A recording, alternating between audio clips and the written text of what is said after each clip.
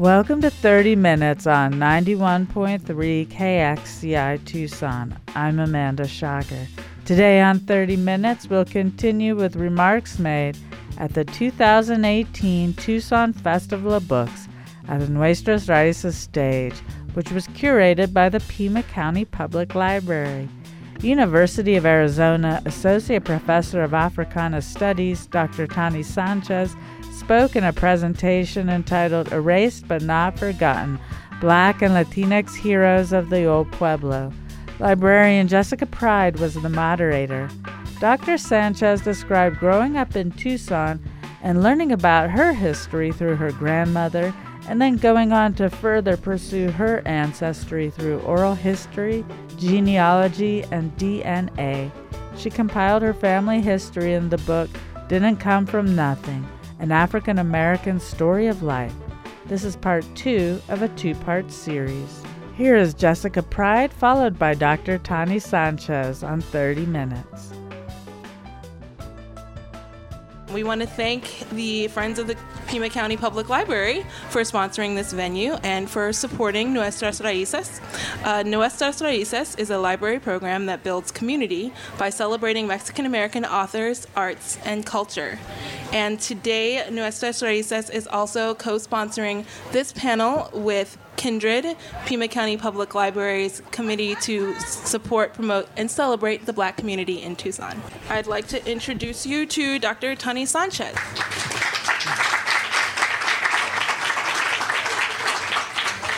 She is the author of Didn't Come From Nothing, an African American story of life, and is an associate professor of Africana Studies at the University of Arizona. She has an interest in racial representation in the media and in the study of African American history and culture. She has worked as a newspaper editor, radio news host, and as a media information specialist. Dr. Sanchez is also the first president of the now defunct Tucson chapter of the Afro-American Historical and Genealogical Society. Her doctorate is in comparative culture and literary studies, and her master's degree focused on visual culture and art history. She has lectured in Tucson and other cities on Black history, racial representations in film, and on African American family history and genealogy. Her wide-ranging background in broadcast and written journalism, as well as in public affairs, has included overseas assignments in the U.S. Army and a stint in the Arizona National Guard. Her academic writings have been published in 2 anthologies. She has created political videos and has written and edited books and newsletters for community-based associations. A second edition of Didn't Come From Nothing was recently published as well. In addition to classes in Africana Studies, Dr. Sanchez has also taught art history and art appreciation courses. Welcome, Dr. Sanchez. Thank you. There's a lot of reference in that time period in your writing about the local and national colored women's clubs, the Lynx clubs, and other organizations that women of color either started or joined here in Tucson and throughout the country. And just on a personal note, I recall reading about these in some novels by Black women who really referenced those when trying to get a real pinpoint on what Black women were doing, even in the 19th century. So could you talk more to that? Well, I'm going to talk about the Lynx with the acknowledgement that I'm not a Lynx. I don't really know all that much about their history, but I'm going to talk about what I know in Tucson, Arizona, and maybe a little bit beyond. It really is a very prestigious African-American organization. They have debutante balls. And normally, if you're a member of the Lynx, then you come from a family that has some property, some money, very prestigious. How many of you have heard of the Lynx? Oh, okay. Wow, quite a number.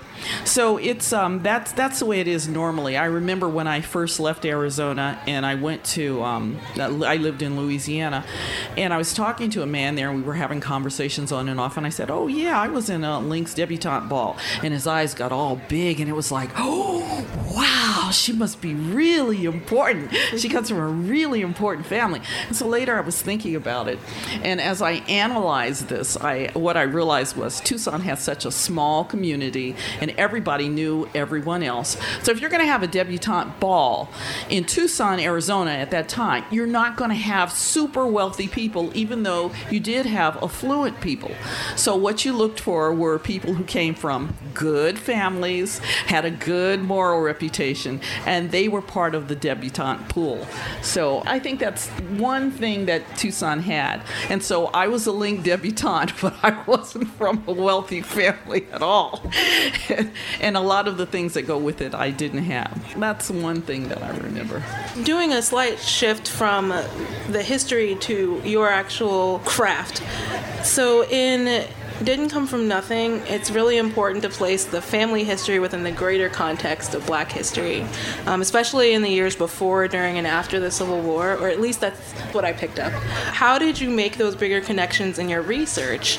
And were you looking for more prominent events in history, or did they sort of fall into place as you were working out your own family history? They sort of fell into place. I think if you're from a marginalized group, then there are some things you're going to pick up. If you have any access at all to community members or subjugated knowledges, if you have any access to that, there are some things, because you're positioned to look at things critically, you're positioned to look at things in terms of how does this impact a Black person? How does this impact someone who's not white? There are some things that you're automatically going to just kind of say, okay, I get this. For example, when I was in the Army, I was young then, and I was thinking, oh yeah, great, I'm going to cut off my hair. I'd been living in New Orleans, and I had really long, straight hair. And in New Orleans, it was kind of, that's where I was married and had my baby. In New Orleans, it was like, put on that lipstick, get all made up. You didn't even go to your mailbox unless you were looking a certain kind of way.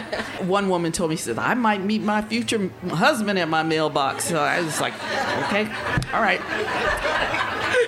But that wasn't who I was. I mean, I came to New Orleans with a little afro and everything and wear my kind of, ethnic garb. So anyway, 6 years in New Orleans, I left with lipstick and makeup and long, straight hair.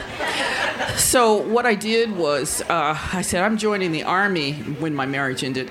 I'm going to cut off all this straight hair, and I'm going to get some dreadlocks. Well, Private Benjamin, basically. You're not wearing dreadlocks in the Army. And at the time, I said, okay, I can't do dreadlocks. I said, at least I'll get braids. I'll get lots and lots of braids. It'll be easy. And I found out they had a regulation back then that you could not have more than 3 braids. And I was furious. I said, no white woman cares whether she has more than 3 braids, but Black women do this all the time. I'm sorry again. Repeat the question. You have such great stories. We're just following along. So the question was about finding the prominent places in history while you were writing or doing research. But whatever you want to tell us, we will listen. Well, all right, I had to write about Marianne. I kept trying to start the book writing about Charles Wright, but I didn't have enough information to put a story together on him. But I found that I had a lot of information on Marianne and the people who owned Marianne. So it was sort of, I kept trying to write it one way and it wouldn't go that way. So part of it was just as it flowed. I started realizing that her slave owners were really prominent people in the society. So I looked for everything I could find about the slave owners. I tried contacting family members, descendants, to say, do you have diaries?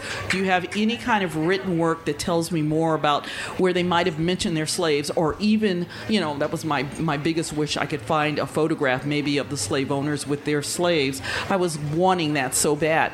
I was not successful in reaching or getting the documents that I wanted, even though I did talk to several descendants of the owners who were quite helpful. But I found a lot of information about Black people in Lake Charles, Louisiana, which is where she was at. And so it was really interesting to me, and I started putting it all together to say, maybe I can't talk about her beyond the oral tradition or beyond the Civil War documents, but I can sure talk about what it was like to be a Black person in that particular area and to be an enslaved Black person.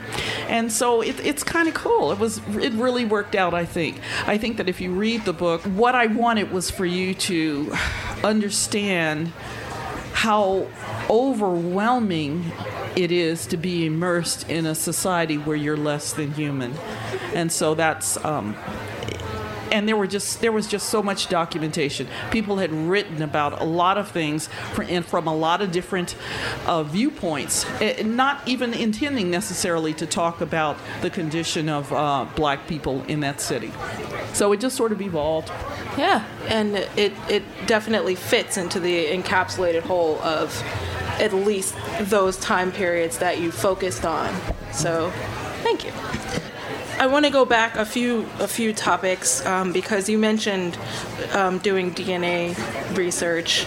As more and more people are starting to get more interested and more things become available for tracing ancestry, especially to the African continent, how do you see the rest of genealogy changing? Well, what is happening now is that the company, AfricanAncestry.com, they are the only company right now that has an investment and that started off to link Africans to African Americans. So they're doing tours.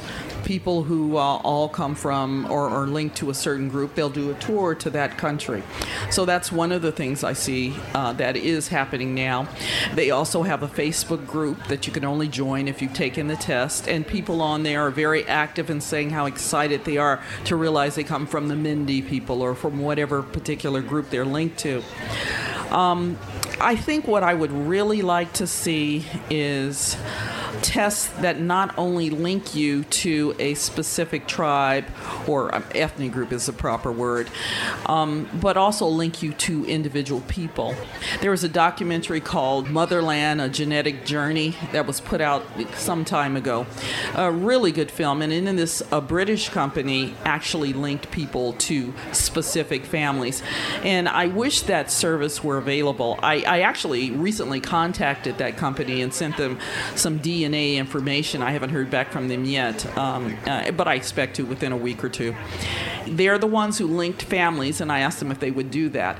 And the reason I'm doing it is not because I think, I don't have rose-colored glasses. I don't think that I'm going to go home and it'll be like, my sister, you're here. We were waiting for you. I have no expectation of that. And I think people who are looking for identities elsewhere basically are barking up the wrong tree. But I still want to be able to put some names on the tree. I still want to be able to know that that family group is out there that I was connected to. That's one of the things I would like to happen with DNA. What I see a lot of DNA companies doing is they are making efforts to contact Africans, particularly those that have already come to America, and offer them free DNA tests because they know that that market is out there. So, but you can't do anything. You can't match anyone if you have no one in your database. Most of the companies have focused on Europeans.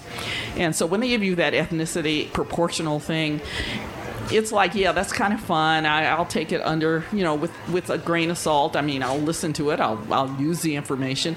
But if you don't have an extensive African database, you don't have it.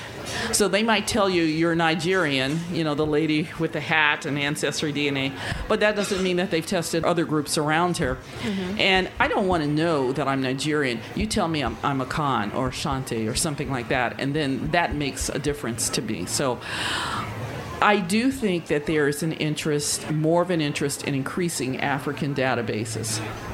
Yes, and we've definitely seen that. I personally have seen some of my friends who took advantage of that recent sale and posted like this portion of this group and this portion of this group. So it's been great to watch people become more interested. Yes. I want to go back to something you said when you were introducing your book and your thoughts about writing your book. You said learning about Black history was not what we learned about in schools then. And we've seen a lot of talk about what people are learning in schools now. And as a professor in Africana studies, you're seeing the students who are learning right now. Have you seen in their knowledge of everything that's happening in the United States and across the world, have you seen a more advanced or broad knowledge of what people are learning? I'm always happy and just a little surprised when I realize that a lot of my students who are not African American, that they do get it. Some of them do get it. They write, they know, they've taken the time, they've said something is going on racially, and some of them have really said, I want to know what this is, and that's why they're taking the classes. But there are still those who are like, I never heard of this. This is the most amazing stuff. Wow, whoa, I didn't, they're just like so excited and not knowledgeable, and that disturbs me a bit. The class that I teach right now is hip-hop cinema. And so it combines hip-hop culture, the dancing, the singing, the attitude, the so-called hip-hop attitude. It combines all of that and says, how does this appear in cinema? And how is this relevant to combine the two different areas? And I get, as many as 1,400 or more students per semester that take this class. It's online. I have, at the end of the course, I have a survey, and I go through every single person that responds to my survey, and I look at what is it they learned. I ask them, what did you learn? And when they come to my office, I always ask them, what did you get out of this class? And I listen to see whether they were asleep, skim through it or whatever. And I think many of them are just unaware of the stereotypes, that they're still living in a world of stereotypes about marginalized people. They seem to be shocked that people notice and they reference, and it's as if their eyes have been open. That whole thing that Lawrence Fishburne said in School Days, wake up! Some of them get awoken a little bit. And so it's gratifying that I'm doing something that I really believe in, and I'm pointing things out that seem obvious to me. Did you notice that all the black women are dressed like hookers in the movie? Did you notice that all the black people died in the movie? Did you notice that there are no African Americans here or there? These are things, if you're black, you can hardly not notice it. But it's really good to point it out to people who are suddenly saying, oh my gosh, she's right. It isn't there. These writers know what they're talking about. Something has happened. And I don't fault anyone who doesn't know, because that's why you go to a university. You go to a university to find out about things you don't know. You go to a university to broaden your mind. And so for those students for whom that is happening, I feel really gratified and happy. That is the extent of my questions for you. Thank you so much for giving us your stories and your wisdom. And now I can open it to any questions from out here. Okay, I'm going to wait for the chimes to stop. You are listening to remarks made by University of Arizona Associate Professor of Africana Studies, Dr. Tani Sanchez, in a presentation entitled Erased but Not Forgotten, Black and Latinx Heroes of the Old Pueblo, with moderator librarian Jessica Pride on 30 Minutes, 91.3 KXCI Tucson. An audience member asked who Dr. Sanchez's Tucson heroes are. Well, there's so many. There's Morgan Maxwell, who was at Dunbar School, who just influenced so many teachers. Oh my gosh, there were people in my church who just looked out for me. My grandmother, absolutely. My home ec teacher at John Spring, when Dunbar was integrated and changed into a no longer a black school, she really influenced me. Little things like learning how to sew, put patterns together, that just sort of shapes your mind. And then knowing that people there care about you, that they remember you, and knowing also that if you do anything wrong, they're going to go to your mother because they know your mother. They're going to, all that kind of stuff. So one person is coming to mind, just a community of people. Great, thank you. An audience member asked about Esteban, the enslaved Moroccan man who explored present-day Texas, New Mexico, and Arizona with Spanish conquistadors. He is considered the first person of African descent to enter the American Southwest, but is largely unknown. I know Esteban Park, but I never made the connection. So how does one make the connection of Esteban when they go to Esteban Park? Is there a statue there? Or is there a history there indicating? I can tell you that I started doing a history of the National Association of Colored Women's Clubs in Arizona. And my grandmother, the one who influenced me so greatly, she had boxes and boxes of notes, minutes from the 1930s. She had collected and saved all kinds of memorabilia. And I'm like, I started putting this together, and I'm like, does anyone know this? Do they know that these black women went to the mayor and it's recorded in their notes? Does anyone know that these women agitated for this? And there it was, all recorded. And so when I wrote my history, which I'm going to republish, there it was. I don't know that anyone has those notes. And she not only kept notes of the Tucson clubs, she kept notes of the Phoenix clubs and the Sierra Vista clubs. And so I actually donated her notes to the Arizona Historical Society less than a year ago because I had already written my history. And I'm like, who has this? I don't know. So the answer to your question is, they've got to be out there. I can't possibly be the only family group that has someone who kept all the information, all the notes. I mean, I know my grandmother was special, but it just was mind-boggling.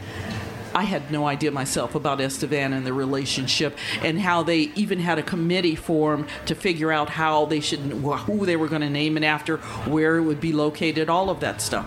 So is there some place you can go?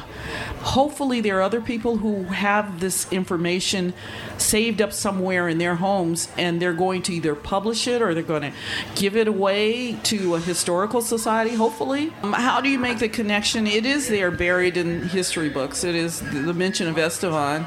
I mean, I don't know how you find out. I wanted to know. I lived near Estevan, 2 blocks away from there as a child, so I don't know. It's there. I know some people know it. And other than that, I can't really say much more than that. You mentioned buried histories, and these histories, when we do try to unearth them and teach them in elementary schools, a la the Mexican American Studies program, there's resistance, obviously. So what do you think might be an effectual way to restore and sustain and teach children in elementary school? Because I teach college too, and when I let my students know that, yeah, Tucson was segregated, we had a black school, most of my students were like, really? What? So it was an eye-opening experience. But, do you have, I know you don't have all the answers, but what would be a great way to maybe to restore and sustain and expand these studies in elementary schools? Well, I think there are 2 different levels. The first level is personal. My daughter was raised here, and because I'm from here, and because I had low expectations. I expected that I would go to the PTA meetings. I expected that I would go to her teachers and I would say things like, oh, my daughter's in your class. That's so exciting. She's really intelligent. I really expect you to call on her. And it's Black History Month. How can I help you? What are you doing? And the answers are always nothing. So, I've got some posters. Maybe you could use the posters. So on a personal level, I think you can make a difference. You have to be involved in the school in some way.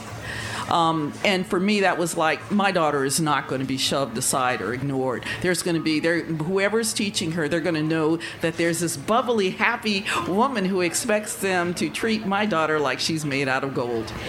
But that comes from coming from a family where my mother was an educator. She was an educator. She gave me tips. And then my grandmother was an activist. I remember one time in elementary school, one of the kids had an accident and peed all over the floor. And so, we're kids. We're all laughing, going, ah! And then the teacher said, okay, all the black kids, you get towels and you clean it up. Oh, wow. So we were mad. And so I came home, and at that time I was going home to my grandmother until my mother got off work and could pick me up. And I told my grandmother about it, but I knew something was wrong, but you can't always articulate what's wrong. The next day, or in the next couple of days, both my grandmother and my mother were down at that school making a complaint. You have to be kind of personally involved and not naive. I don't think that a lot of people are consciously trying to be racist. that might be a naive statement, but I don't think that most people are. But I do think that people do things unconsciously, and you have to kind of listen and be aware and have an attitude that I don't live in, what's that place? The place that's perfect? Shangri-La. Yeah, I don't live there. So I'm going to be aware and conscious. So that's just on a personal level. On an institutional level, I don't know. I really don't know. You know, it's tough because I used to work at TUSD, and when I first heard that Mexican American Studies was being pulled out, because, you know, Phoenix, voting, I mean, that's another way to do that. I think I try to get my students to vote. Half of them, when the 2016 election rolled around, I asked them, how many of you are voting? Half of them raised their hands. The other half were indifferent. Or, as one of my students said, well, I know the outcome of this election. And I asked her, and I said, well, who do you think's going to win? She's like, Hillary. And we know what happened then. And, you know, but this student was a gay student, transgendered, and, you know, we can't let it go. We have to vote. We have to take control. Finally, Dr. Sanchez was asked where to find the book Didn't Come From Nothing, An African American Story of Life. You can order it from Amazon.com, but I'm constantly changing the book, and I just put a change in this morning. So, well, you can put in the order. They're just going to tell you have to wait about a week or so. But also, I should say that the bookstore apparently has some copies. Oh, they do? Yes. Okay. And I work here at the U of A. If you buy a book and you want me to sign it, just reach me by email or come by my office during office hours, and I'll sign it.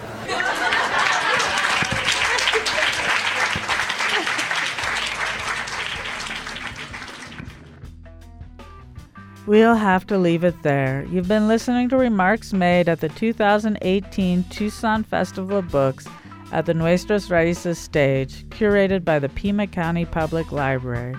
University of Arizona Associate Professor of Africana Studies Dr. Tani Sanchez spoke in a presentation entitled Erased But Not Forgotten, Black and Latinx Heroes of the Old Pueblo, with moderator librarian Jessica Pride.